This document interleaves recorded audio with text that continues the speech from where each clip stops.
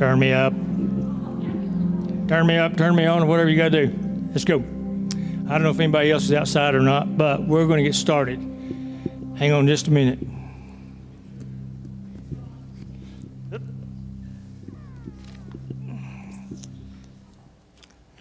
For those of you that don't know, I'm ambidextrous. I'm clumsy with both hands. So if that means anything to you, here we go. Okay. We still have a need all the time for help with the youth and the kids. And Kim doesn't ask for this all the time, but I will, because they are going up and above for the youth and the kids every week. So keep that in mind.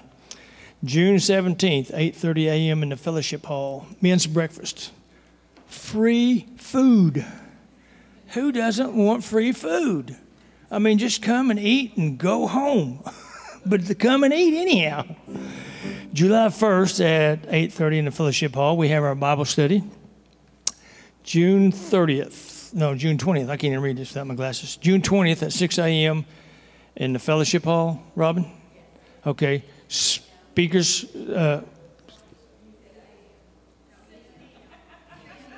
Say again? What? I just said 6. Hey, I get up at 4.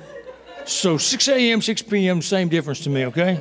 All right. The speakers are Lori Franks and Terry Bean. Yes, and Stephanie Derry's going to be. Okay, all right, okay. June 24th at 12. Now, this is not at night. 12 noon. Prime timers, potluck, games, and fellowship in the Fellowship Hall. Okay. A couple of announcements I want to make. We are getting along on the parsonage. We have done a lot of work out there. I'm not going to tell you what it all is. It's going to be a surprise, so come out and see it. And while you're there, bring your hammer. So just a thought for you, okay? We are getting the work done. We're getting the fence up. We're getting the decks put up. I believe Robin has made arrangements next week to get the countertops. Okay. The new refrigerator is out there. We just need to hook it up to the water so we'll have an ice maker. We need some painting done on the soffit and fascia, which is all the trim around there. But we still have a little bit of time, but time is getting away from us, y'all. Our new preacher will be here on the 9th. And so we need to have it all ready. I mean, he'll be here to preach on the 9th. He's going to actually be here, I think, on the 7th. So we need to have it all ready for them to move into. And we're working on it as hard as we can.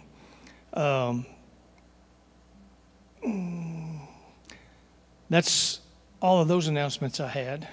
But I got one thing for you. I told you last week I was going to show you something that you've never seen before. Now, this is just in fun, okay? I hope you're not expecting life-changing experience here. This is fun. My wife said it's corny. I'm surprised she's even sitting in here. She doesn't. But anyhow, I'm gonna show you. Okay, just give me just a second.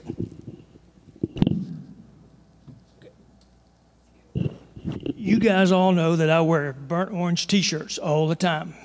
I had to quit that because I couldn't color coordinate that with anything I had, so I had to quit that. And so everything else I have is these shirts that snap down the front. I admit, 2/3 hillbilly. The other third, I hadn't decided what is yet. But anyhow, so here goes. This is something that's just in fun, okay? Yeah. Something you hadn't seen before. This is for you.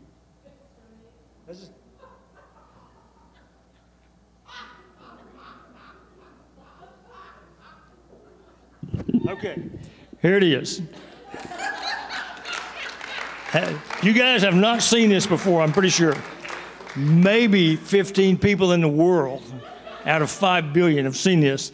And this came up in a conversation the other day. We were talking about dress up, and Julie said, "Do you even have a tie?" So, for Julie, I have a tie. Okay. I have some other stuff that I could show you that you've never seen before, but my wife absolutely said I cannot do that. So I will just make mention of that and let it go. And so, okay, All the guys that's going to take the offering. Y'all come on. Oh, wait. Got one more announcement. Sorry. Rebecca's going to come up and make an announcement. I need to make another announcement too. I forgot. Man, this is all too much for me. Next Sunday is Brother Gary's last Sunday. Now, I'm like everybody else here. We hate to see him go, but we're glad to see us get a preacher. So that's mixed message right there. But next Sunday morning, so you'll know and you can be prepared. And I didn't ask him about this, and I don't have to because I'm not running for anything either. We are going to take a love offering for him next Sunday morning. If you want to bring a card, you can put cards out on the desk. If you want to give him cash, you can do that. Or if you want to put it in love offering as we pass the plate next Sunday morning, you can do that. He will get every penny of it. And I just want to say right now up front, we've appreciated everything that he's done for us, all the messages and all the help he's given us through all these months to help the board and everything else. So keep that in mind. Keep that in mind for next Sunday morning, love offering for Brother Gary, okay? And Rebecca has an announcement she would like to make right now. As I was dreaming the other night and praying, and I woke up with this on my mind, so I called my sister Kate, and she said, yeah, I like the idea, and this was it. We had a table out there already, and this is what God showed me. The pastor's coming. We don't know the wife's home decor, what colors of anything, but some things that she's going to need and they're going to need in that first week of moving and getting in here and get the kids settled. I came up with a theme, pack the pantry for the pastor. These are the things that I think would be appropriate. Anything, paper plates, plastic forks, cups, Clorox wipes, toilet papers, garbage bags, gallon bags, the zip bags, quart size, pint size, whatever, anything of that sort, anything else you can think of, I think, and we'll have a table set up starting next Sunday out there. Just bring it and we'll fill it up, and then when they get here, they can move and unpack it when they unpack all their other stuff. But they're going to need stuff just, in and out. That pastor's going to be busy. He's going to be here, there, everywhere, and probably the wife and the kids, till they get to a grocery store and get established. They're going to eat a lot of probably fast food stuff at the house. Might be all sandwiches, but that's okay. Till they get situated, they're going to need some help. Do you think of anything else they might need in the pantry of that sort? Bring it, put it out there, okay? That's what God showed me, so passing it on. Thank you. Thank you. Two of us? Okay. All right. No. Three. Alan.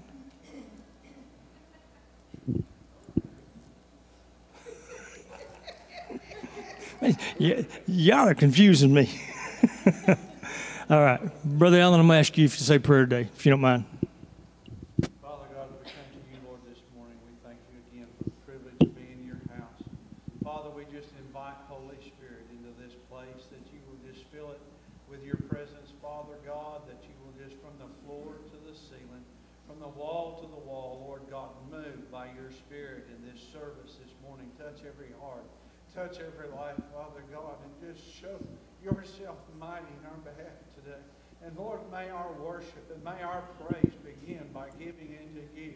For Lord, all things that we have, our life, our health, our jobs, Lord, the finances that we have all come from you, Father. And Lord God, we just want to be able to give back what you require, Lord God, and over and above that if need be. But Lord, just give it as an act of worship and praise, and let that worship begin in us right now, Father God, and just may you have your way. Bless each gift and that is given, and the giver, I pray, and Lord, multiply it to meet the need of this church, that we may reach the lost, that we may heal to be able to see the sick healed, people filled with the Holy Spirit, and you moving and touching hearts and lives throughout our community in this area, Father, all for your honor, your glory, and your praise, we pray in Jesus' name. Amen. Y'all might as well go ahead and get on your feet.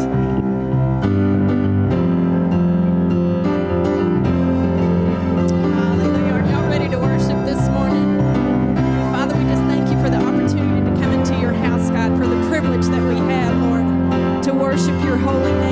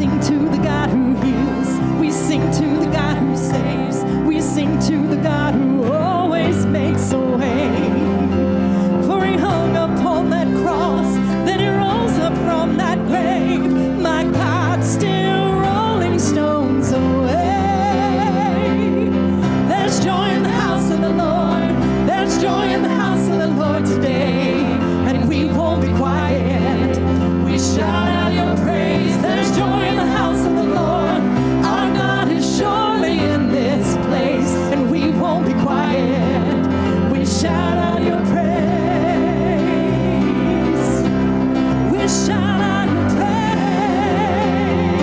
Yes, we were the beggars, now we're royalty. We were the prisoners, now we're running free. We are forgiven, accepted, redeemed by His grace. Let the house of the Lord sing praise. Sing that again. We were the beggars, now we're royalty. We were the prisoners, now we're running free. We are forgiven, accepted, redeemed by His grace. Let the house of the Lord sing praise. There's joy in the house of the Lord. There's joy in the house of the Lord today, and we won't be quiet. We shout out your praise. There's joy in the house of the Lord. Our God is surely in this place, and we won't be quiet. We shout out your praise. There's joy in the house of the Lord. There's joy in the house of the Lord today, and we won't be quiet. We shout out your praise. There's joy in the house of the Lord. Our God is surely in this place, and we won't be quiet. We shout out your praise. Yes, we shout out your praise. We shout out your praise. We shout out your praise. We shout out your praise.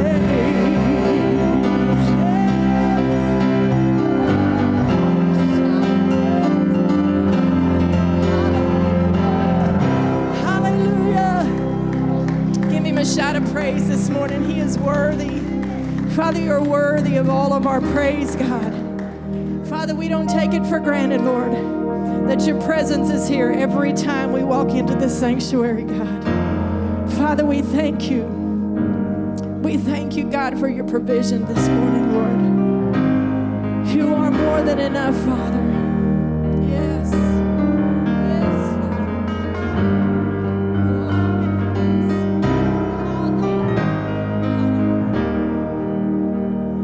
Beyond all my wildest dreams, your grace is alive in me. I'm caught in the overflow, yes I am, of mercy that won't let go. And here on this holy ground, standing before you now, Jesus, you are more than enough. And if there's one thing I know, it's how you love me so. Jesus, you are more than enough for me. Yes,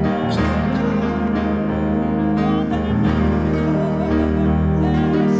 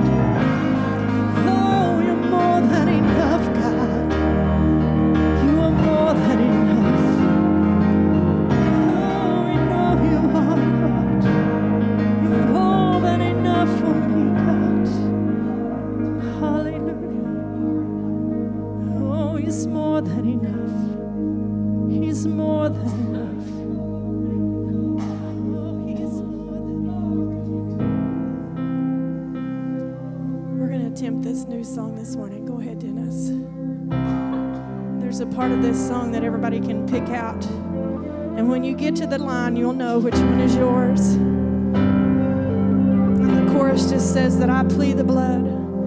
I plead the blood over my life, over my family, over my future, over our children. Father, you are more than enough, God, through the blood of Jesus Christ that covers everything, God. Thank you, Jesus.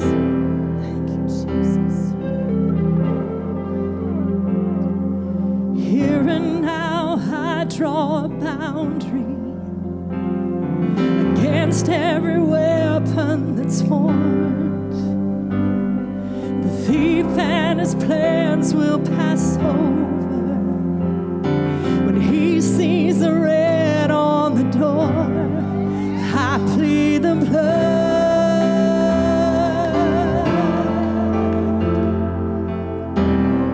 Yes, yes. The enemy can't take my family, 'cause my home belongs to the Lord. So I'm not afraid to remind him that he has no claim in this war. I plead the blood. I plead the blood of Jesus. I plead the blood. I plead the blood of Jesus. 'Cause my future is glory to glory, and my freedom's been purchased in full. For all of the weight of his suffering, the Lamb will receive his reward, and I plead the blood. I plead the blood of Jesus. It's more than enough. I plead the blood of Jesus, my shield and my shelter. It's my defense. I claimed it over and over again. I plead the blood. I plead the blood of Jesus. Oh, we plead the blood, God. Oh, we plead the blood, God. Oh, we plead the blood. Hallelujah. Oh, hallelujah. Okay, Dennis. What can wash away my sin? Nothing but the blood. Nothing but the blood. What can make me whole again? Nothing but the blood. Nothing but the blood. What can for my sin atone? Nothing but the blood. Nothing but the blood. Nothing good that I have done. Nothing but the blood. Nothing but the blood. For my future, this I plead. Nothing but the blood. And I plead the blood. I plead the blood of Jesus. It's more than enough. I plead the blood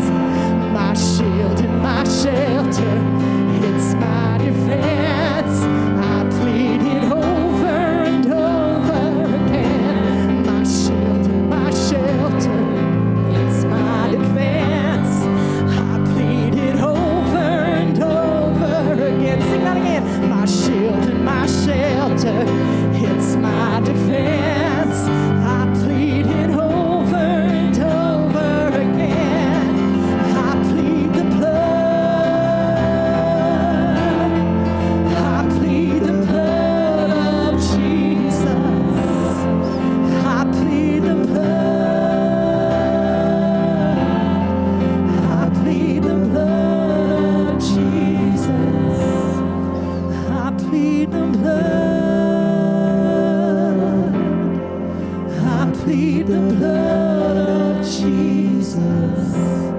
It's more than enough. I plead the blood of Jesus. Oh, we plead the blood. We plead the blood.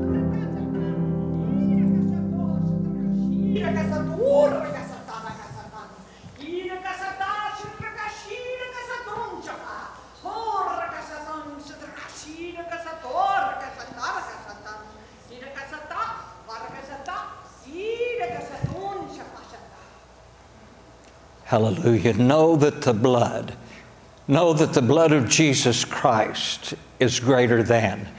Know that the blood of Jesus Christ is more powerful than. Know that the blood of Jesus Christ is your victory, is your overcoming, is your conquering. Know that there is power in the blood of Jesus Christ. Cry out to Him and allow His provision, allow His victory, allow His blood to be your source by which you gain your victory in your life. Thus saith the Lord. Thank you, Father. Thank you, Lord. Thank you, Lord. Thank you, Lord. Would you join me in worshiping the Lord? Lord, we bless your name. We magnify Jesus' name above every name, Jesus Christ, Lord of all. We thank you, Lord, for coming from the glories of heaven, for humbling yourself, being fashioned in the form of a man. We thank you, Lord, for being obedient all the way to the death of the cross of Calvary. And Lord, we glory in every drop of blood that was given at Calvary. We glory in the victory that you won on Calvary. We bless your name. We bless your name. We bless your name. Thank you for being the giver of life. Thank you for being our victory, Lord. We bless your name. We bless your name. There may be someone that maybe is a little bit unfamiliar with that phrase that we just sung, and it's, we plead the blood. If you would please, just the word plead means that it's a request, it's a plead, it's an asking for. We plead the blood. We ask for the provision of the blood of Jesus Christ. What does it mean, the blood?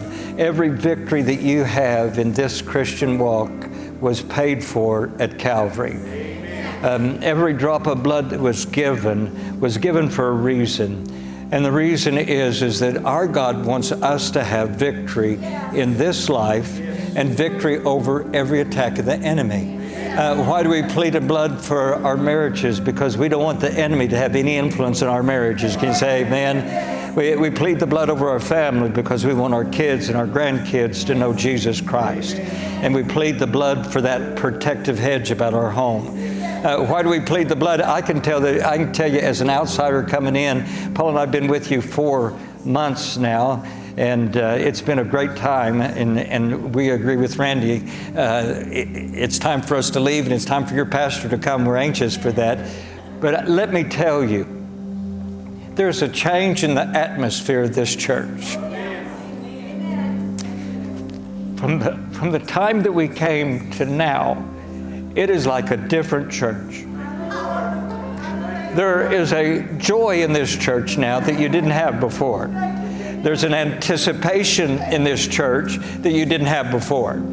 You were pretty beat up and pretty discouraged when we came, but I can tell you, you're not beat up, you're not discouraged anymore.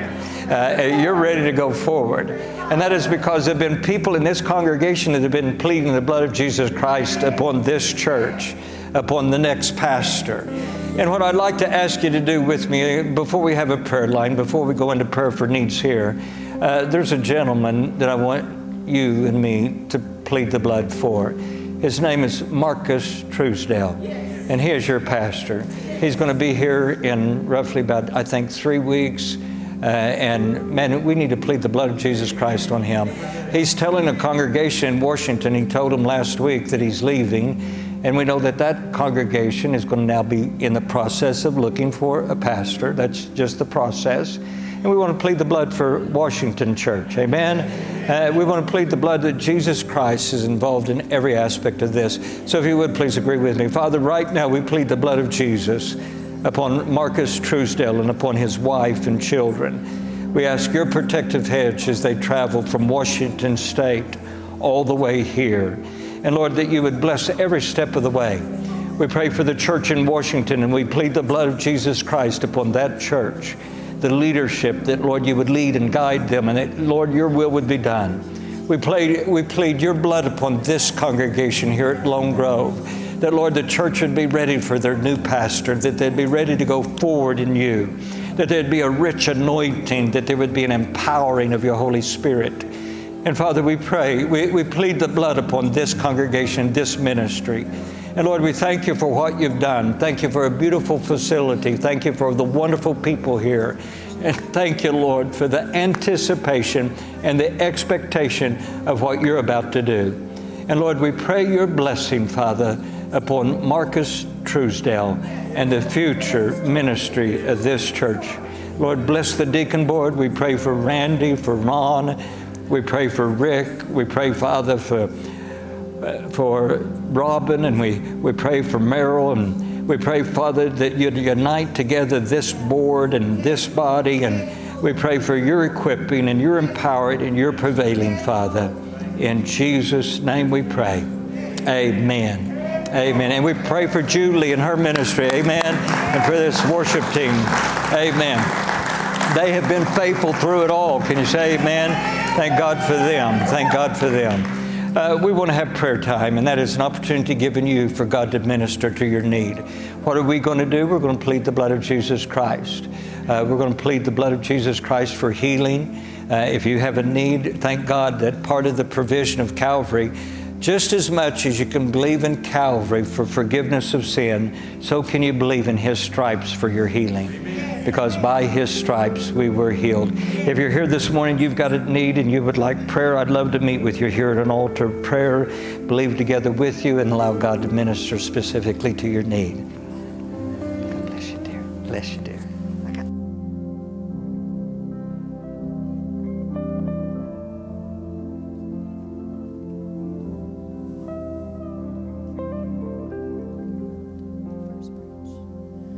What can wash away my sin? Nothing but the blood, nothing but the blood. What can make me whole again? Nothing but the blood, nothing but the blood.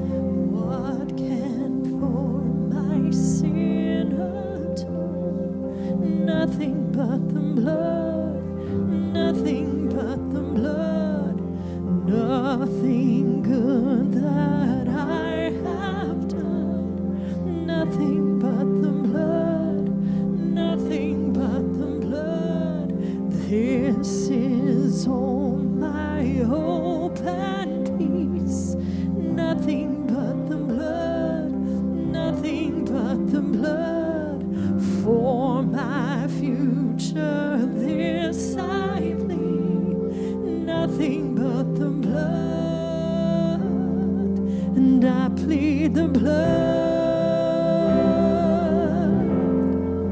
I plead the blood of Jesus. It's more than enough. I plead the blood of Jesus, my shield and my shelter. It's my defense. I plead it over and over again. I plead the blood. I plead the blood of Jesus. It's more than enough. I plead the blood of Jesus. I plead the blood. And I plead the blood. I plead the blood of Jesus. It's more than enough. I plead the blood of Jesus, my shield and my shelter. It's my defense. I plead it over and over again. I plead the blood. I plead the blood of Jesus. More than enough. I plead the blood of Jesus. And over my children and over my families, I plead the blood. I plead the blood. And over my future and over my body, I plead the blood. I plead the blood. And over our schools and over our cities, I plead the blood. I plead the blood. And over the darkness and over the enemy, I plead the blood. I plead the blood. I plead the blood. I plead the blood of Jesus. It's more than enough. I plead the blood of Jesus, my shield and my shelter. It's my defense. I claim it over and over again. My shield and my shelter. It's my defense. I claim it over and over again. My shield and my shelter. It's my defense. I claim it over and over again. I plead the blood. I plead the blood of Jesus. I plead the blood. I plead the blood of Jesus. I plead the blood. Thank you, Lord. Thank you, Lord. Would you join with me again? Let's just thank the Lord. Thank you, Lord. Thank you for the victory received. Thank you, Lord, for you being magnified in the answer. Thank you, Lord, that when we plead the blood, we see you. We see your hand at work, Lord, and we want to be quick to come back and say thank you, thank you, thank you, thank you. May you alone receive the glory. May your name alone be magnified. Bless your name. Bless your name. Bless your name.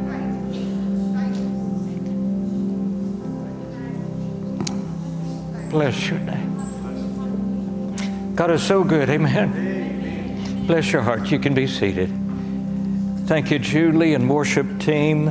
Can I give you an opportunity to please, give them that appreciation. They're a sweet, sweet, special group. And let me just say, you're honored. You're honored to have them. Amen. Next Sunday will be my last Sunday with you. And again, let me just say, Paul and I really love you. We've developed a love for you, and our love for you have grown over the weeks. And trust me, just because I'm not here doesn't mean I'm not going to be praying for you. You're part of my everyday prayer list. And I pray for the guy in the back that sits back there that needs a healing of cancer, that every symptom is gone. And I pray for the sister that's having hip replacement surgery on June 28th. I may not remember all your names because, honestly, all you got to do is remember Gary and Paula, 2 names, and y'all are more than 2. And I've found that it's harder as I get older to remember everybody's name, but I remember your need. And we've been praying for you. And it's just been a blessing to see what God's done, restored families and put back together marriages, and many salvations. We've seen a number of salvations in these past weeks, and thank God for that. God is so good. And we just say thank you.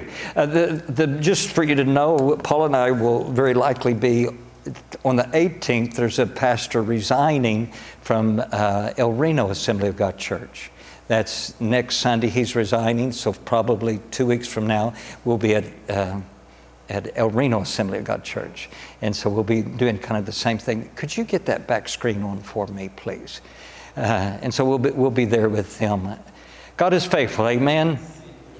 If you would, please find your Bibles, because I want to be able to preach to you this morning. When you find your Bibles, it's going to be easy to find the book, because it's the very first one, and that's Genesis. So if you would, just open up there at the very beginning, and when you find Genesis, if you would, please find Genesis chapter 39. We're going to talk about somebody that honestly is one of my very favorite characters in the Bible. When I studied his life as a young Christian, I really wanted to identify with him, because his life begins in chapter 37 at the age of 17. And for some reason, me personally, as a young man wanting to be a Christian, I really identified with him. And so I want to talk to you a little bit about Joseph. You see the title of the message with me, and that is Living the Blessed Life.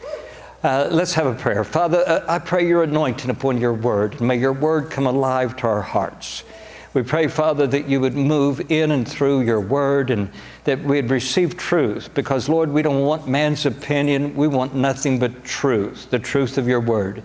So, Father, may your word be blessed. May there be an anointing upon both the speaker and the receiver. May the outcome be everything you want it to be. In Jesus' name, amen. I'm going to show you 7 traits of life, and you can look at the screen with me. And I love teaching, preaching, and we're a very visual culture, and that's why I use the screen, because it helps to reinforce the word. But if you would, notice with me, these are 7 characteristics of what I think would represent a blessed life. Number 1 is this: relationships strong in unity, love, and acceptance.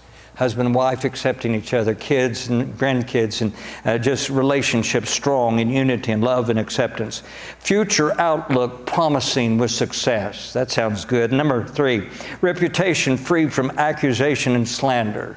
Number 4, freedom to be able to make personal choices. Number 5, respect from others for your integrity. Number 6, financial prosperity and living comfortably. Number 7, the absence of pain and suffering. Doesn't that sound good? Yeah. You are sitting like a board. Doesn't that sound good? You know, for me personally, I look at that and read through that and go, sign me up. You know, where do I sign? I want every one of those in my life. To me, I believe that every one of them coming together represents, and amen me if you agree with me, represents a blessed life. That I say is blessed. Well, in Genesis 37, it begins giving the details of a man's life. And there's a different phrase that's not mentioned here that refers to this man being blessed. The man's name is Joseph. Joseph lived with an absence, and please, I'm going to prove this to you in a moment. Joseph didn't have one of these. Joseph didn't have one of these traits in his life, yet Joseph was blessed. The phrase that we see in Scripture, I'm going to show you in a moment, and I want to build to that phrase that shows Joseph being blessed. But if you would, note with me Scripture, and let's see how Joseph was void of all 7 of them. Number 1, Joseph's relationships were filled with hate, anger, and envy. When you look at Genesis 37 and 4, Joseph's brothers hated him. Genesis 37 and 18, they plotted to kill him. They were going to kill him. And so what I see is he didn't have the first trait, because his relationships were filled with hate, anger, and envy. The second one, Joseph's future looked pretty bleak. When you go to Genesis 37 and 28, rather than killing him, they sold him into slavery.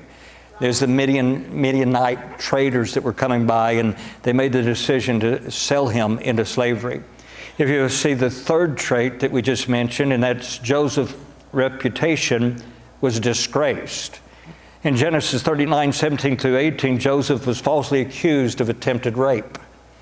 And there, because of that accusation, his reputation was totally disgraced. Number 4, Joseph's freedom was taken from him, because in Genesis 39 and 20, I find that he went to prison. He's some 17 years old, young man thrown now into prison because of this accusation of rape. While they're in prison, notice with me, there was no respect for his integrity. He's a prisoner. There, number 6, while in prison, there was no prosperity, no comfort, because he was in prison. Number 7, while they're in prison, pain and suffering seemed to be his constant companion, because he was in prison from 17 years old to 30 years old. So he was there 13 years. He was there quite a while. So yes, Joseph's life was void of every one of these traits that we would refer to as the blessed life. He didn't have one of them. His relationships, his future, his reputation, his freedom, his respect, his wealth, his pain, all of them represent that Joseph's life was everything but blessed. But I see another trait of Joseph's life, and this trait is the reason why we call him blessed. If you would, Genesis chapter 39, beginning with verse 1, it tells us this. Now Joseph had been taken down to Egypt, and Potiphar, an officer of Pharaoh, captain of the guard, an Egyptian, bought him from the Ishmaelites who had taken him down there. Verse 2. Here's the trait. The Lord was with him. Anybody say amen? Amen. There's the blessed life. The Lord was with Joseph, and he was a successful man, and he was in the house of his master. He was a slave. He was in the house of his master, the Egyptian. And his master saw that, there's the trait again, the Lord was with him, and that the Lord made all he did to prosper in his hand. So Joseph found favor in the sight and served this master. He served Pharaoh's captain of the guard, Potiphar. So Joseph found favor in his sight and served him. Then he made him overseer of his house, and all that he had he put under Joseph's authority. If you would, again, pick up the story, same chapter, go to verse 20. Verse 20, it says, Then Joseph's master, Potiphar, took him and put him into prison. This is after the accusation of rape of Potiphar's wife. Then Joseph's master took him and put him into the prison, a place where the king's prisoners were confined. And he was there in the prison. But notice with me, even in prison, there's a trait that represents being blessed. Verse 21, But the Lord was with him. But the Lord was with Joseph and showed him mercy, and he gave him favor in the sight of the keeper of the prison. And the keeper of the prison committed to Joseph's hand all the prisoners who were in the prison. Whatever they did there, it was his doing. The keeper of the prison did not look into anything that was under Joseph's authority, because the Lord was with him. And whatever he did, the Lord made him prosper. Can anybody say amen? See, what we find here is this. Here we identify the phrase. Here we identify the means by which we truly live a blessed life. The answer is, the Lord is with you. If the Lord is with you, can you say amen? That's a blessed life. When his brothers hated him, when his future looked bleak, when his reputation was slandered, when his freedom was taken from him, when no one respected his integrity, when he lived with no comfort, when pain and suffering seemed to have no relief, he was blessed. He was blessed when he was a servant in Potiphar's house. He was blessed when he was a prisoner in that prison of Pharaoh. And the reason he was blessed is because wherever he went, the Lord was with him. I get to tell you this morning is this. You can live a blessed life even when the doctors say cancer. Amen. You can live the blessed life even when you're facing a hip replacement surgery. You can live a blessed life even while struggling through finding the right pastor. You might say amen. You can live a blessed life when recovering from death of a loved one. You can live a blessed life when reshaping your life after divorce. You can live a blessed life when dealing with the difficulty and the frustration of being a teenager looking for direction. You can live a blessed life when facing the uncertainty of your future. You can live a blessed life when battling fear and depression and worry. Let me tell you, I've seen in the church today, there is a spiritual attack of the enemy called fear and worry. And you can live in victory if you know that the Lord is with you. So you can live a blessed life when trying to balance career and family. You can live a blessed life when overcoming sickness, when overcoming injury. You can live a blessed life because the Lord is with you. Amen. That is the most critical, that's the most needed, that is the most desired target, I believe, of every Christian, is that no matter where we are, no matter what we go through, is that the Lord be with us. If you would, the scripture, and that is not working for some reason, it is just, there we go, then it did. Thank you. You got me started there, and then it stopped. There we go, perfect. No, stop that. There we go, there's the scripture. If you will, write these scriptures down if you don't already have them marked in your Bible, because this ought to be the objective of every one of us. If you'll notice with me, James 4:8, it says, draw near to the Lord and He'll draw near to you. What does that tell me? It tells me that you need to initiate it. You draw near to the Lord. A lot of people say, well, the Lord's just so distant from me, and the Lord's so far away from me, and the Lord just hasn't moved in Long Grove Assembly of God Church. Well, the point is this. You started having prayer meetings, and you were drawing closer to the Lord. As you draw closer to the Lord will draw closer to you. And so understand, the distance that the Lord is from you is not God's problem, and it's not God's fault. The distance the Lord is from you is you need to draw closer to Him. You draw near to Him, He'll draw near to you. If you'll notice with me what David said in Psalm 51, this is his petition for forgiveness. If you remember with me, David had this terrible affair, and he had sex with Bathsheba, and Bathsheba had a baby. And if you remember with me, it was just a total disgrace of his leadership as king. In the time of the year when the king should be going out to battle, he stayed back, and instead of being where he should have been and doing what he should have been doing, he was up on top of his roof looking at a naked lady taking a bath. And one thing led to another. Next thing you know, he has this affair with the lady. And now in his time of repentance, he comes, thank God, he comes to the understanding, I was wrong. And in that understanding, notice with me verse 11 of Psalm 51. Read all of Psalm 51 because it's David's repentant heart. And he says this, do not cast me away from your presence, and do not take your Holy Spirit from me. See, the reality is when you live a life of sin, you can't expect God to be with you. And now in this time of repentance, he says, do not take your presence away from me. I've got to have you near to me. And so please understand, the Lord wants to be with you. He does. But you play a big role in the Lord being with you or not. What I see in Joseph is I'm a three-pointer preacher, and I see three things in Joseph's life. So that way you'll know when it's time to get your purse and get ready to leave. Here, he's just about done. He's on point number 3. Okay, I see three things in Joseph's life that are traits in his life that you need to develop in your life. I want to develop in my life if I want the Lord to be with me. Here's the traits. Number 1, if you would, please, you got to speak up. It's time for you to quit being mild-mannered and quiet. It's time for you, if you want the Lord's presence to be with you, you got to be willing to speak up. If you'll notice with me, Joseph was not shy in speaking up for the Lord. In Genesis 37:5, God gave Joseph a dream, and his brothers, and it was about his brothers. And his brothers was in the dream going to come and bow down to him. And when Joseph shared the dream that God gave him, and it's kind of like our sister this morning that said something about taking care of the new pastor. Didn't you love that? You know, Paul and I were sitting over there, and I go, man, yeah, hallelujah. Take care of him, and I honestly would say, from a pastor perspective, moving in and been gone, buy him some food. Buy him some canned goods, bring some canned goods and put out there. And man, that'd be such a blessing. But get off that. But the point is this.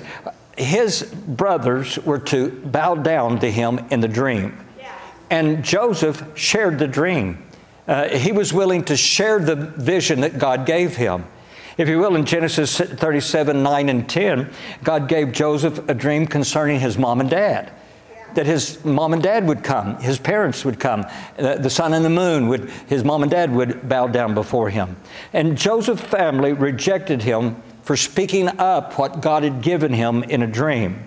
When I look in, if you will, Genesis 41 and 16, at 30 years of age, now in prison, 13 years as a slave and a prisoner of Pharaoh, he had a dream. And if you remember with me, Pharaoh had this dream and called upon Joseph to interpret it. So now Joseph from prison has given an answer for Pharaoh concerning his dream. And notice with me, what I see here is Joseph said, it's not in me. God will give Pharaoh an answer of peace. See, in our culture, there's a lot of people that want to take credit for something that God has done. Well, if you're going to speak up for God, I'm going to tell you a good, quick way to shut off the blessings of the Lord is you start taking credit for it. Because God is a jealous God. Please understand this. God does not want anyone else, you, me, or anybody else, getting credit for what He does. And so if there's a healing in this church, it came from God. It's because of Jesus. If there's a miracle in this church, a manifestation, give God all the glory. Can you say amen? That's Joseph. If I want the Lord to be with me, and Joseph did, if Joseph wanted the Lord to be with him when anything of value took place, he was quick to say, this is God. You know, I can't give you an interpretation. This is Joseph. I can't give you an interpretation for the dream. But there's a God who can. And God is able to do that. So, if you will, he was quick to speak up for the Lord as his source. In Psalm 121 and 1 and 2, it says, I will lift up my eyes to the hill. Where comes my help from? My help comes from the Lord, the master of heaven and earth. Please understand, any help in your life is going to come from the Lord. Any direction, any strength to overcome, any blessing, any provision, everything good in our life comes from the Lord. Can anybody say amen? James said, every good and perfect gift comes from the Lord, and here there is no variableness or shadow of turning. So if we want the Lord with us, we must not be ashamed of Him. I see Christians, many times it's honestly people who have been Christians, new converts have a tendency to get bold in the Lord right off the bat. But there's such a thing as getting lazy as a Christian. Notice with me, Jesus said that if we are ashamed of Him, He'll be ashamed of us. And that's in Mark, if you would please. In Mark, let me get there.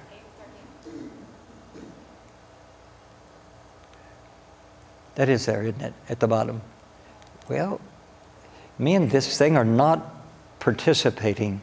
And if you'll notice with me, Mark 8 and 38, for whoever is ashamed of me and my words in this adulterous and sinful generation, of him the Son of Man also will be ashamed when he comes in the glory of his Father with the holy angels. So the reality is this, we must never be ashamed of speaking up for the Lord. We've got to recognize that the blessings that we enjoy, the provisions that we have, they have a return address, and all of them have come from Him. This is the point I really want to make, and it's this. You should have no relationship that you're not willing to tell about Jesus. Amen? You should not, young people, if you're dating someone and don't want them to know that you're a Christian, get rid of that relationship. You should have no relationship that you're not willing to speak up for Jesus Christ. You should go nowhere you cannot speak up for Jesus. If you can't speak up for Jesus at the casino, quit going to the casino. If you can't speak up for Jesus at the crack house, quit going to the crack house.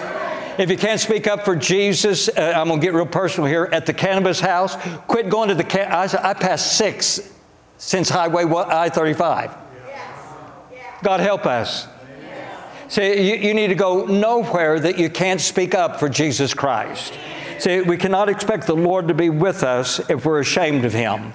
The blessing of the Lord with us is a mutual love.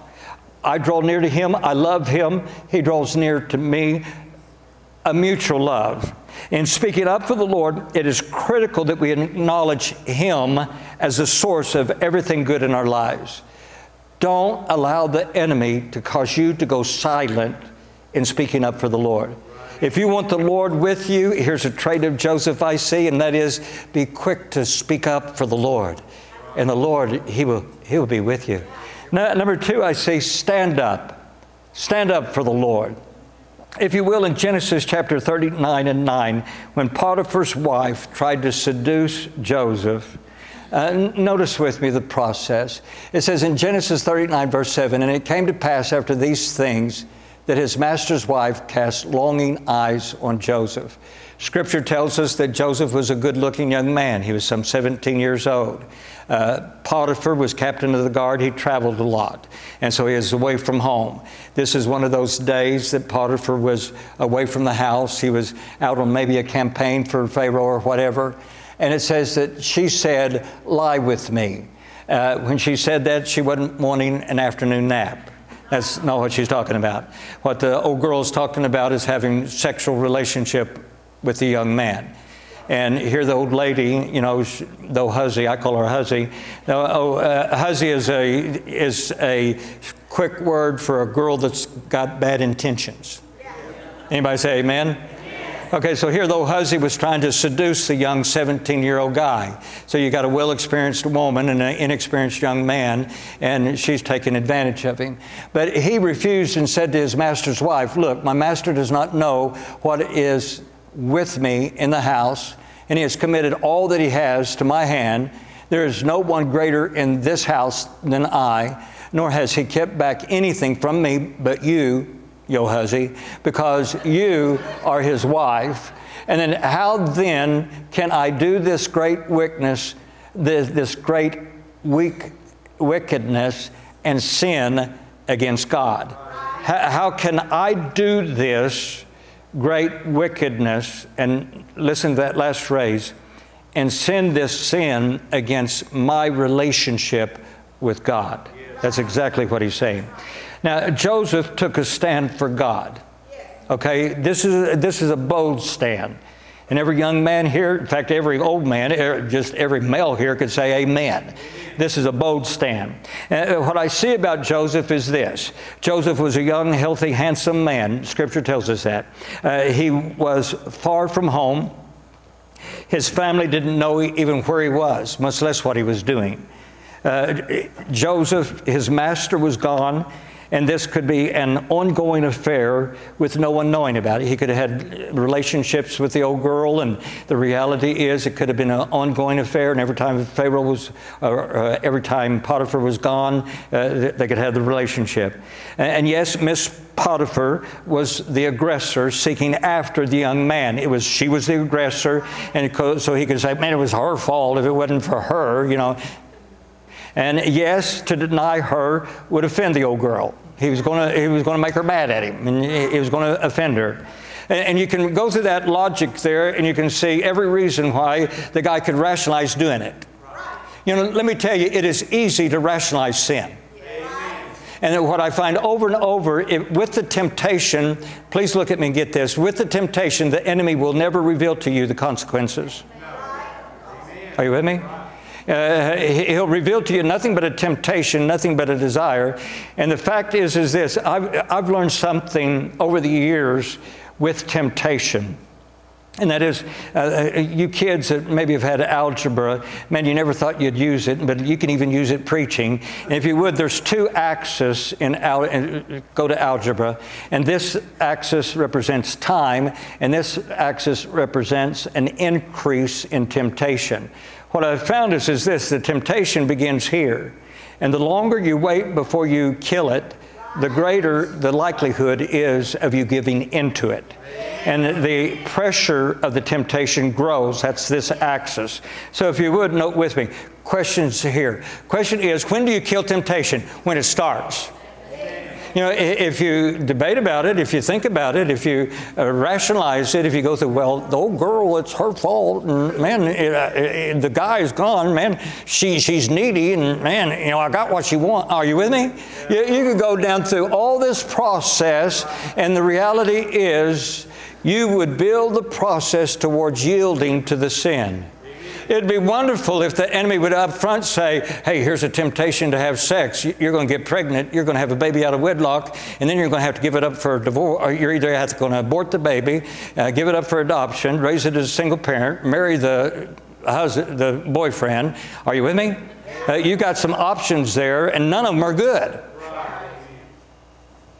He won't give the consequences of the sin. Well, you get drunk, get behind the wheel, you're going to kill yourself, and you're going to hit somebody head on and kill another family. He won't say that at the beginning. And what we find is this. Joseph was a man, young man. This is why the first and only, I'll tell you this, the first and only woman I ever made love to is my wife. And as a young man, virgin, many times it was one of those things that made you feel awkward, honestly. Because everybody else, you're a virgin? I even had girls come up to me, you're a virgin? And then they'd come on because of that. And my point is this. I identified with Joseph because I wanted to be pure. I wanted to be able to have a relationship with my wife and have no memory of anyone else. I didn't want anybody to come between me and my wife. Okay, now understand this. I saw something in Joseph that I adopted in my life that I'd love to challenge you in your life, and it's this. Joseph viewed sin not as a transgression against the law, but as an offense to God. Amen. See, it wasn't, I'm not going to do this because the Bible says don't do it. I'm going to tell you, if that's the only reason you're not doing it, that's pretty weak. Right. I don't want to do this because I know that this is going to come between me and God. Right. And I love God too much for me to do this. This temporary sin will bring a repercussion for the rest of my life and will come between me and God. Let's understand that. See, God was with him. God had revealed to him that this was wrong. His love for God motivated him to purity. Let me tell you, the thing that will motivate you in purity, in integrity, you won't cheat on your taxes. Right. Boy, now I'm getting preachy, ain't I? You know, you'll be. The thing that will motivate you to integrity and purity is your relationship with God, your personal, intimate relationship with Him. Now, this is how it should be for us and the Holy Spirit. See, the thing that we have different than Joseph is we have the Holy Spirit. Jesus said, it's to your advantage that I leave, because when I leave, I'm going to send the Comforter, and He'll come, and He'll not only be with you, but He will dwell within you. And so the great blessing that you and I have today that Joseph didn't have, and that's why Joseph's story just has to stand out so much, is because you've got the Holy Spirit dwelling inside of you. And thank God for the Holy Spirit, because He talks to me a lot, and I hope He does to you. Because when you start to do something that you know that's wrong, and then you hear this voice that says, don't do that, that's the Holy Spirit.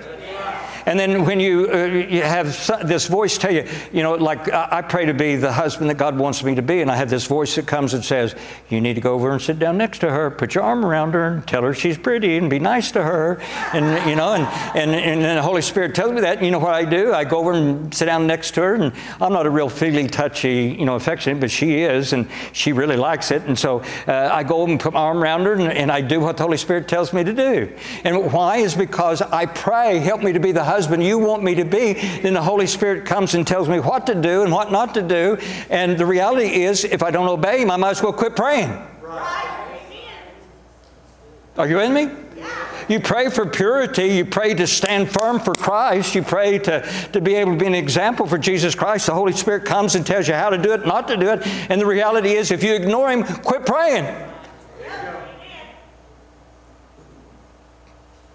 We don't stand for purity because of the law. We don't stand against sin because someone is watching and because people will know about it. Someone's going to find out about this. That wasn't Joseph at all. No. He was so far away from home, nobody's going to know anything. We stand because we love God and don't want to hurt Him. And don't want anything to come between you and your relationship with Him. Here's the point. You can't expect the Lord to be with you when you don't live according to His principles of right and wrong. Amen. You can't live in sin. Trust me, you can't live in sin and expect the Lord to be with you.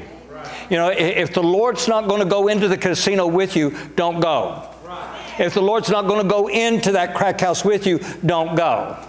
If you're getting ready to have a fight with somebody and you know it's wrong in the back of your heart and your mind, and you know, well, the Holy Spirit's not going to go with me, don't go. Right. Amen. So what I see in Joseph's life, this is why the Lord was with him. One is because he was willing to speak up for the Lord.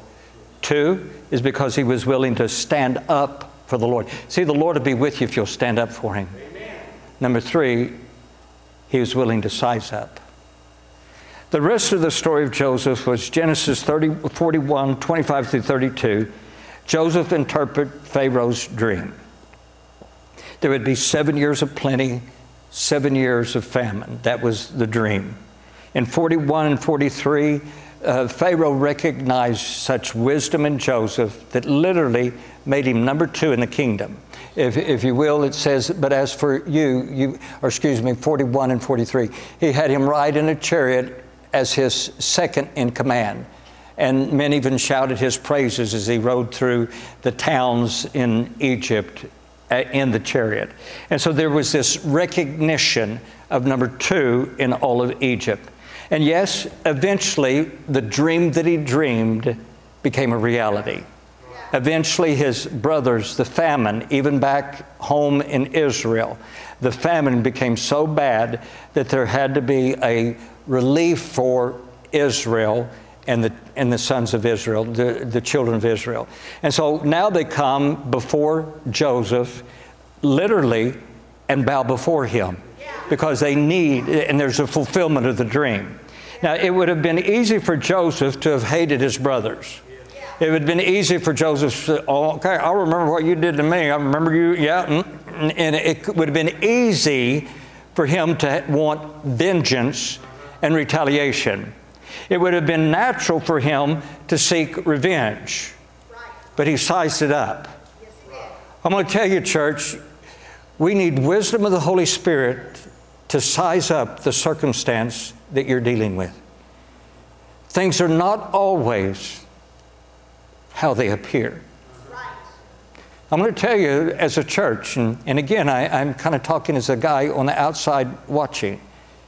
I'm going to tell you there's some of the things that you've gone through, and as you went through them, you go, man, and I even heard some of you say this, do people not like us? Are people talking bad about us? You know, why are we going through this? And there's this tendency for us to first look at things from a perspective of how bad it is, the circumstance is, and not know that God is working. Now, let me say it again. Things are not always how they appear. Now, this happened and that circumstance, and this person was voted in and turned it down, and this, that. And then you watch that happen, you go, man, what's wrong with us? But the reality is, God's got a plan. I believe you're in God's plan now. Can anybody say amen? I believe you had to go maybe through this to be able to get to this point where you are right now and to have the excitement that you have now. Because there's an excitement in this church that I thank God for. Now, notice with me, if you would, Genesis 50 and 20.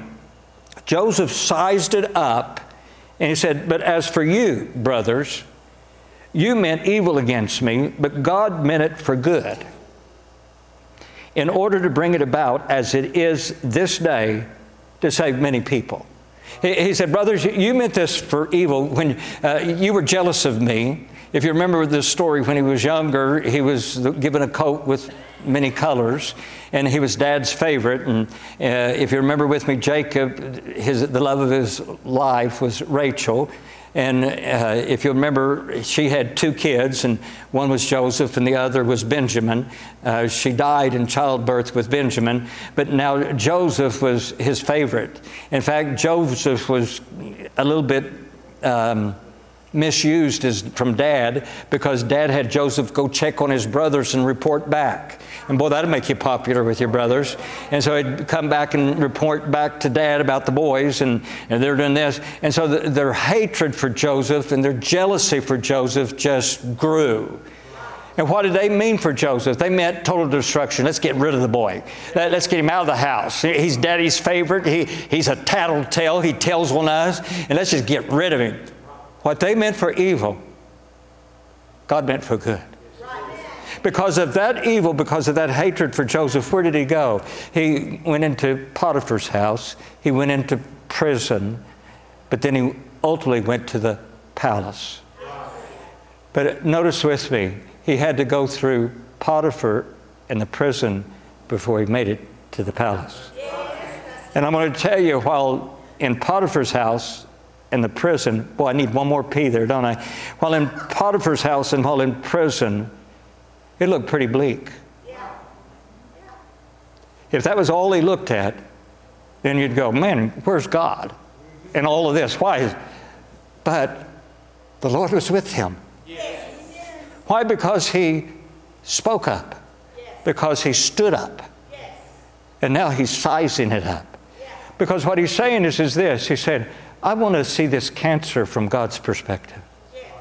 I want to see the problems in our church and the difficulty that we're kind of dealing with right now. I want to see it not as I see it, but I want to see it as God sees it. You know, maybe there's something God's trying to teach me. Maybe there's something I need to learn while going through this. And so now Joseph, he sizes it up and says, what you meant for evil, God meant for good. And he sizes it up and he says, I'm number 2 in Egypt to save my family. And if you remember with me, they came into Egypt, just a little Bible trivia. How many were they when they came in? They came in as 70 in number. And then when they went out 3 million plus. And so God had a plan. Israel came into Egypt and God built a nation. Even under the Pharaoh's thumb of a slave group, there was things that Israel, again looking at it from God's perspective, there was things that Israel could not learn if they were pampered in the Promised Land. They had to come into Egypt. They had to be built a strong and mighty nation. And then with this resilience, God then took them back into the Promised Land and God made them Israel. And I'm going to tell you, Israel's still alive today.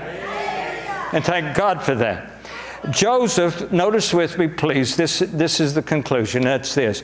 Joseph sized up the circumstances of his life and believed God could take what the enemy meant for evil and God could turn it for good. And I'm going to tell you, God can do that in your life.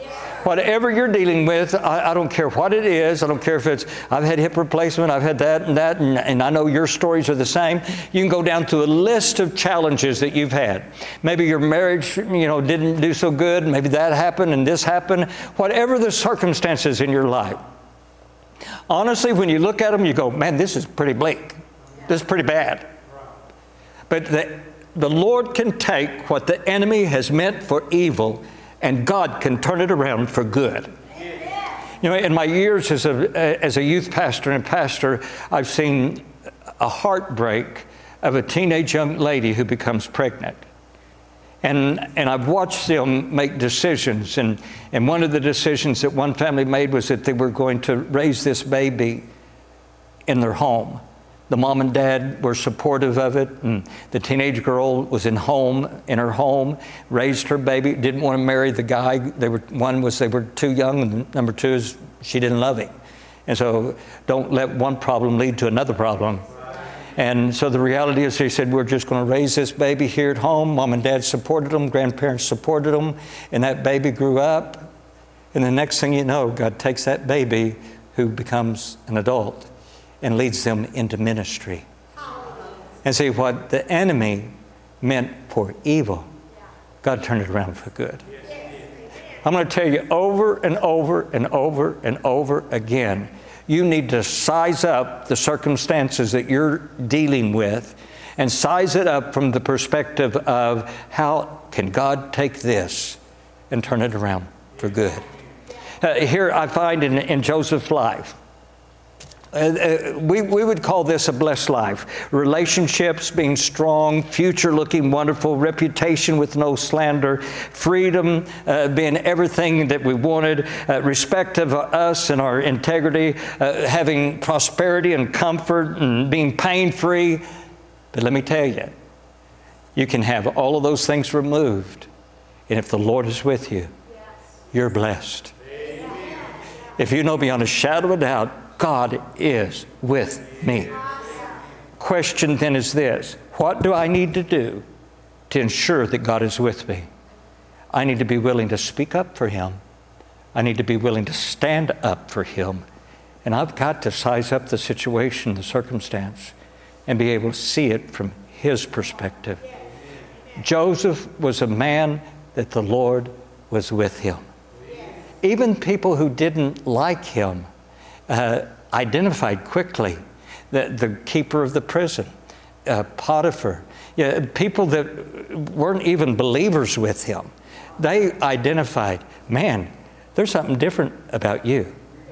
Remember the disciples when they were dragged before the Sanhedrin, and the disciples came before the Sanhedrin, and the answer from the Sanhedrin after they kind of interrogated the disciples, it was, if you remember with me, it was Peter and John.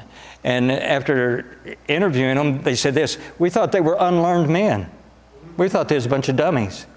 But then they said, but we could tell they'd been with the Lord. Right. Amen. I want that trait, and I know you do too. I want people around me, even people who don't like me, like that Sanhedrin and those disciples, to be able to tell, man, they've been with the Lord.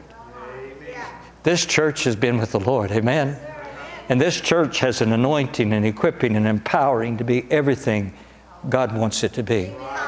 See, the thing that's going to make Lone Grove the church in the last days that God wants in revival is one key. The Lord is with you. Because honestly, it's not church because of the shape of the building. It's not church because you're here, and it's not church because I'm here. It's not church because we've got pews and we got carpet, and that doesn't make it church. It's not because of the name out front. Are you with me? The only thing that makes this church is that the Lord is here. Amen. And more than anything, we want the Lord with us. Can you say amen? Amen. Let's have a prayer. Father, I pray right now here this morning that you would bless this congregation. Lord, you know what the church together has gone through. And Lord, we believe with all of our hearts that the church is where it is today. Because Lord, you were preparing the church to be able to go forward for you. So Lord, we're going to look at the past and we're going to put it all under the blood. And we're going to see that there was a process, there was a work of your Holy Spirit that was teaching, instructing, and Lord, we're going to size it up from your perspective, knowing that you can take even all of that and turn it for good. And Father, you know exactly the individuals here today, and you know exactly what everyone is dealing with and what they've been dealing with and the challenges of life. And Lord, we've got to have you with us. May we see the circumstances. May we size it up, Father, from the perspective that you see it from. May we see more than just the difficulty, see more than just the sickness, see more than just the heartbreak. May we see more than that, Lord. May we see how you can take what the enemy has meant for evil, and Father, you can turn it for good. And Father, we know that the heartbeat of every believer is to be able to know beyond a shadow of a doubt that you are with us. May you stir our hearts, Father, with the truth of your word, to where we're quick to speak up for you, to stand up for you, and that we size up all the circumstances from your perspective. With heads bowed and eyes closed and no one just a moment looking around, I want to give an opportunity for salvation. There may be someone here this morning that realizes, man, I really need the Lord with me. I need the Lord to be able to lead me and guide me, instruct me, and direct my life. I really need the Lord. And you may be here this morning, you realize that you are without Him and you need Him so much. I'd like to have a prayer with you seated right there, to rededicate your life to the Lord, and you to be able to pray a prayer and know beyond a shadow of a doubt that the Lord is with you. That He's not only with you, but He dwells within you. You're here this morning, you'd allow me to lead you in a sinner's prayer. All as I ask is this, is that you'd let me know by raising your hand, and then I want to pray a prayer with you seated right there where you are. God bless you, dear, in the back. I see your hand. You can put it right back down. Any other hands? God bless you, dear, in the back. I see your hand. God bless your heart. You can put it right back down. Any others? There's two. God bless your heart. I see here on my right. You can put your hand back down. Any others? You're here this morning. You say, I want to pray that prayer because I want to know beyond a shadow of a doubt that the Lord is with me. Is there any others that would add to these three? That you want to rededicate your life to the Lord, you maybe want to accept Him for the very first time. This is your personal opportunity. There may be someone by way of live stream, and you want Jesus, you want the Lord with you. If you'll pray this prayer, meaning it from your heart, you too are going to accept Jesus Christ as your Lord and Savior. Congregation, if you would, please, let's lead these to Christ. Pray with me. Say, Lord Jesus, I'm a sinner. I need a Savior. I believe You died for me. I believe You rose again. Lord, come into my life. Help me to live for You. And may I know that You're with me. In Jesus' name. Amen. Amen. Amen. To God be the glory. Thank You, Lord. Congregation, would you stand with me, please? I love to give altar calls where people come around the front or turn and make an altar, because I really believe that an emphasis of church should be prayer. Yeah. And so I want to give that opportunity, but right now, if you would, just with this message and the stirring of the Holy Spirit, can I ask you to bow your heads just a moment, because I want to give an opportunity for some specific needs. And that is this. You're here this morning and you say, Pastor Gary, what I need is help. I need help to be able to speak up. I have friends, family that are lost, and I rub shoulders with people that don't know the Lord, and I need some boldness. And I recognize that an area that I really need some help with is I need some help to be able to speak up for the Lord. Would you hold up your hand if that's you? Father, I pray for every hand raised that, Lord, You would help them to speak up for You. And Lord, we don't want to be shy. We don't want to be ashamed, but we want to be bold with the message that You give us. So Lord, each one that right now recognizes that this is an area of their life that they want to improve. Honor them, Lord, even right now as they say they want to be willing to speak up for You. God bless them. Give them the right words to say at the right time with Your anointing, Your equipping. In Jesus' name, amen. The next area, again, with no one looking around, is you say, Pastor Gary, what my area that I'm having challenge with is standing for the Lord. I've got temptation here, there, and I got people drawing me and trying to pull me into this and trying to pull me into that. And what I want to do is I want to stand firm. I want to stand up for the Lord. If that's you, would you hold up your hand? I want to pray for you. Father, I pray for each one that right now their heart's desire is to stand up for You. They want to be able to relate with their friends that are lost. They want to be able to relate with their family that is lost. But Lord, they want to stand firm, immovable for You. So Lord, honor the heart desire of standing up. And Lord, we know that our help comes from You. So Lord, we seek You for the strength to stand at the workplace when school starts back. God, to be able to stand, we ask for that anointing, that equipping, that empowering of Your Holy Spirit. In Jesus' name. The last area I'd like to pray with you specifically is you're going through a circumstance right now, and what you need more than anything is to be able to size it up and see it from God's perspective. You don't want to get discouraged. You don't want to be depressed. You don't want fear and worry to take hold, and you don't want to allow the enemy to have any victory. But what you want is the God to be able to take what the enemy meant for evil, and you want God to turn it for good, and you want to see it from God's perspective. If that's you, would you hold up your hand? I'm going to pray with you. Father, each one that's right now going through this circumstance, You know the need. You know every detail of the circumstance. And Father, what we want to do is we want to see it from Your perspective. Right now, right here this morning, we size it up and we give it to You. We pray, Father, take this that the enemy has meant for evil, and God, in some way, somehow, turn it around for good. And Lord, may we begin to see the good. Even today, even this morning, may we begin to see the good that you can bring through this. In Jesus' name, amen. God is so good. Can you say amen? God is so, so very good. And if you would, can I just invite you to worship the Lord with me? Father, thank you for your goodness this morning. Thank you for the moving of your Holy Spirit. Thank you for the drawing of your love. Thank you, Lord, for a body of believers that is hungry for you, ready to go forward. Thank you, Lord, for the revival that you're bringing to Lone Grove. Thank you, Lord. Thank you that this church is going to be a bright light shining in this community for you. May this church be a bright light shining from a hill. May there be people that are lost and caught up in the darkness of this world. May they find their way to Jesus through this church. So, Lord, we thank you for what you've done. We anticipate that you're about to do.